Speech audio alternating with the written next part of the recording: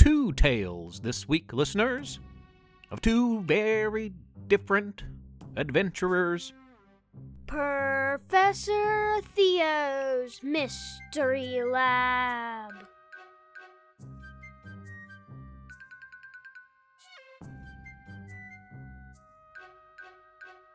I'm Professor Theo. Welcome to the lab. I'm broadcasting from my lab on the campus of Splendid University in wondrous, imaginative, supernatural, splendid West Virginia. Amazing tales abound all over town. I am a collector of those tales, and I share them here with you each week. Some people think the experimental, bizarre, top secret only for me work of my lab has something to do with the kids' superheroes, time-traveling teens, race car driving cats, and much more that abound in this town, but I can assure you that is only partially true. November is here, a month to think about thankful things. I'm thankful for you, listeners. I'm thankful for young Tara, who inspired this first story, and for Space Ranger Cletus Cavalier, who inspired the second. Lie back, rest your eyes, use your imagination, and enjoy The Hunt for Red. Tara opened the large, creaky old door slowly, carefully, and took the first steps of a quest into a mysterious, unknown land. Not a soul in sight, she ventured into the darkness. Tara was thankful she'd brought a torch, as it lit the trail ahead. Somewhere inside this tomb was hidden the treasure for which she had long searched. Tara stepped over a booby trap, squeezed through a tight crevice, and climbed an intimidating rock wall. Tara had to leave the torch behind, so she had both hands free for climbing. The higher she rose, the darker the path ahead, upward. Suddenly she could see it. Her prize, shining bright from on high. Tara climbed higher, reached, but it was just out of grasp. She wiped the sweat from her brow, clambered more, afraid she would lose hold. And just as she was inches away from victory, Tara was caught. The light to the closet turned on. Tara's mother stood in the doorway, hands on her hips. "Miss, what do you think you are doing? You could get hurt in here." She stepped over a sticky mousetrap, squeezed through a narrow space bookended by the older kids' previous year's literature fair projects, and grabbed Tara off the side of a blue plastic storage bin. "What have I told you about climbing these? This is dangerous. They could all tumble down on you." Tara's mom held the young one tight as she reprimanded her, but her arms were still outstretched toward the booty she strived for. "What is it you want, this old thing?" Mom asked, as she grabbed a red stuffed animal toy off the top of a tall pile of bins and handed it to her now happy child. Tara hugged the toy tight, thankfully, as her mother held her. She put her down, picked up her dropped Mickey Mouse flashlight, and warmly insisted, "Okay, it is nap time for you. To your room. I'll follow." It wasn't the way she'd planned it, but Tara had at last achieved her goal. Exhausted by the hunt, the wee one napped well that afternoon. Memories of her early afternoon closet adventure dancing through her dreams. You've got to know Space Ranger Cletus Cavalier quite well over the last couple of months. He was first introduced at the end of August, and here we are in early November, about to finish his tale. Cletus Cavalier's Space Run, Part 6 of 7. Cletus's mission directive from the space place had been vague. All he knew is how and where to fly his AIK-205 to the Asteria Belt Outpost, and he knew he was transporting medical supplies. There seemed to be an urgency to the whole thing, though the why was confidential, above Cletus Cavalier's pay grade. It would have been nice to know that the Asterians had been infected by a virus that would eventually cause them to destroy one another, bringing down their entire civilization from the inside out. It also would have been nice to know that Cletus was transporting the antidote that would save the Asterians from that destructive virus. If he had known all of this, it may have made sense to Cletus why the Asterians didn't greet him warmly with appreciation. The virus had already done its damage. Instead, he was sitting in a cell, his sometime frenemy, Scavenger, Scowl the Tormentor, given name, and Scowl's compadre, Ripper, wondering how it all went so wrong.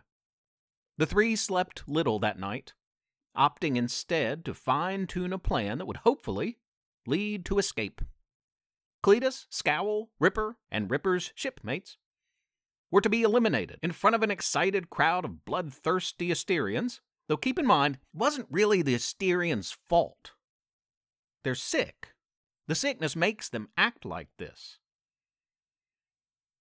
That would be little solace, though, to our heroes, who now walked in a single-file line to their demise. They passed other cells filled with more unfortunate souls, a shipyard that included their impounded ships, and mobs of people screaming awful things at them. Even Scowl seemed hurt by the display. That shows you how mean the crowds were. Scowl's last name is Tormentor, after all. I'm guessing, based on that, he's not usually easily rattled. The plan was supposed to involve Ripper's faking an illness, dropping to the ground in an overly exaggerated manner that caused a distraction long enough for Ripper's shipmates to grab some Asterian weaponry and provide cover for Cletus and Scowl to make a run for it, if possible back to their ships, back in that shipyard.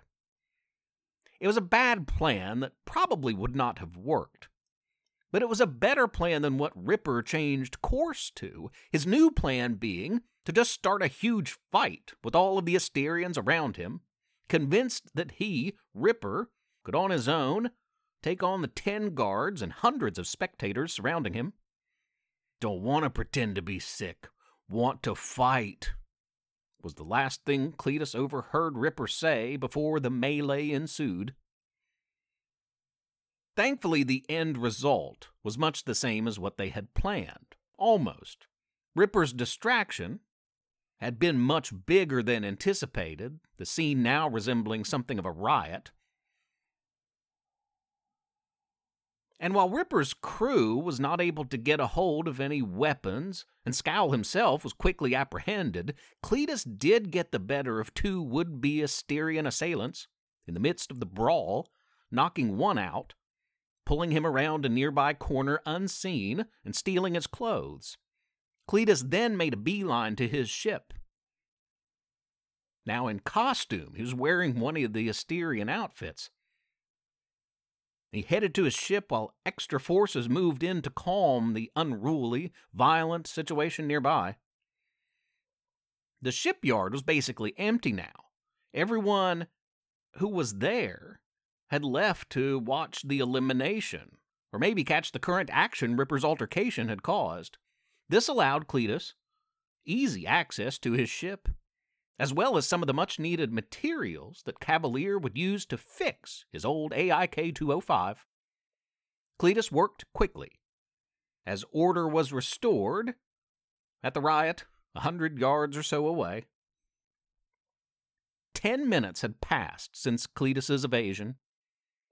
Ripper's sitch was still chaotic, but calming. Cletus had fixed one of the infinite problems that plagued his ride. 15 minutes in, order had been restored. Ripper, his crew, and Scowl were back in single file, beaten up considerably.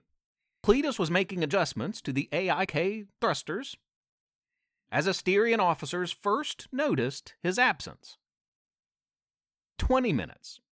Cletus removed spark plugs from Ripper's ship that he desperately needed and moved to put them in his AIK-205. As he did this, Asterian forces were searching the crowd for their missing captor. Surely, it wouldn't take long for them to realize that he wasn't there. And then they may head his way. 25 minutes or so in, a super-focused and efficient Cletus Cavalier had easily accomplished 2 to 3 hours of work. Fearing for your life, apparently, lights this kind of fire under you. This is when he noted that about a dozen angry Asterians were running toward him, 50 yards away. "Don't let me down," Cletus whispered as he revved up the ship, and it worked. It sputtered, it struggled, but it worked. The ship rotated. It lifted a few feet off the ground and settled, hung there in the air, as the Asterians opened fire on him. Guns blazed, ripping holes in the side of his ship. Bullets soared past him, narrowly missing him, smashing into instruments, glass, bouncing off metal, ricocheting. Cletus's next move would have been his last if the thrusters hadn't done their job, but they did, thankfully, and the AIK-205 blasted full speed ahead, above the heads of the Asterians firing at him, and toward the large crowds that had gathered to witness the elimination. He flew above the crowd, circling, to everyone's surprise, trying to decide if he should run for it or save the scavengers. That decision-making process lasted only a few seconds when a rain of gunfire from the ground forced Cletus to fly away. The AIK-205 left in its wake a stream of purple smoke that emitted from the ship's cargo hold and drifted down to all below. Cletus realized that the medical supplies he had been assigned to deliver had been struck with at least a dozen bullet holes. Purple mist poured quickly from them. "Oh, we won't need that anymore anyway. Here's your delivery, Asterians," Cletus said as he discharged the now damaged load, watched it fall far to the ground below, and explode on impact into a purple mushroom cloud the size of a city block. He hadn't expected that, and the shock waves from the blast rocked his ship. Cletus, fine pilot that he is, was able to stabilize and blast away. Considerably lighter now, Cletus moved quickly and vanished into the horizon as a huge purple fog enveloped the Asterian people all around. End of Chapter 6. And that's all for this week, listeners. Much more to come in November, including the 7th and final chapter of Cletus Cavalier's space run. Turk and Pork Chop return, too. It certainly wouldn't be a November without that adventurous turkey and pig. Got a lot of cool, fun, imaginative, weird stories lined up for November and December. Well into the new year of 2022. In the meantime, have a wild and wonderful week. Be good to each other, listeners. Be helpers. Professor Theo's Mystery Lab is written and read by Jonathan Joy And Levi Joy. I'm Rissy Joy, the proud wife and mother of these two. Please rate and review the podcast on iTunes. Spread the word. Tell a friend. If you don't, Professor Theo might blast you into outer space. If he could do that type of thing, I mean. Also, please consider supporting this project by making a small monthly pledge at ProfessorTheo.com. You can email our family at theprofessortheo@gmail.com or tweet at us at Theo_mystery. Thanks for listening. Tune in next week.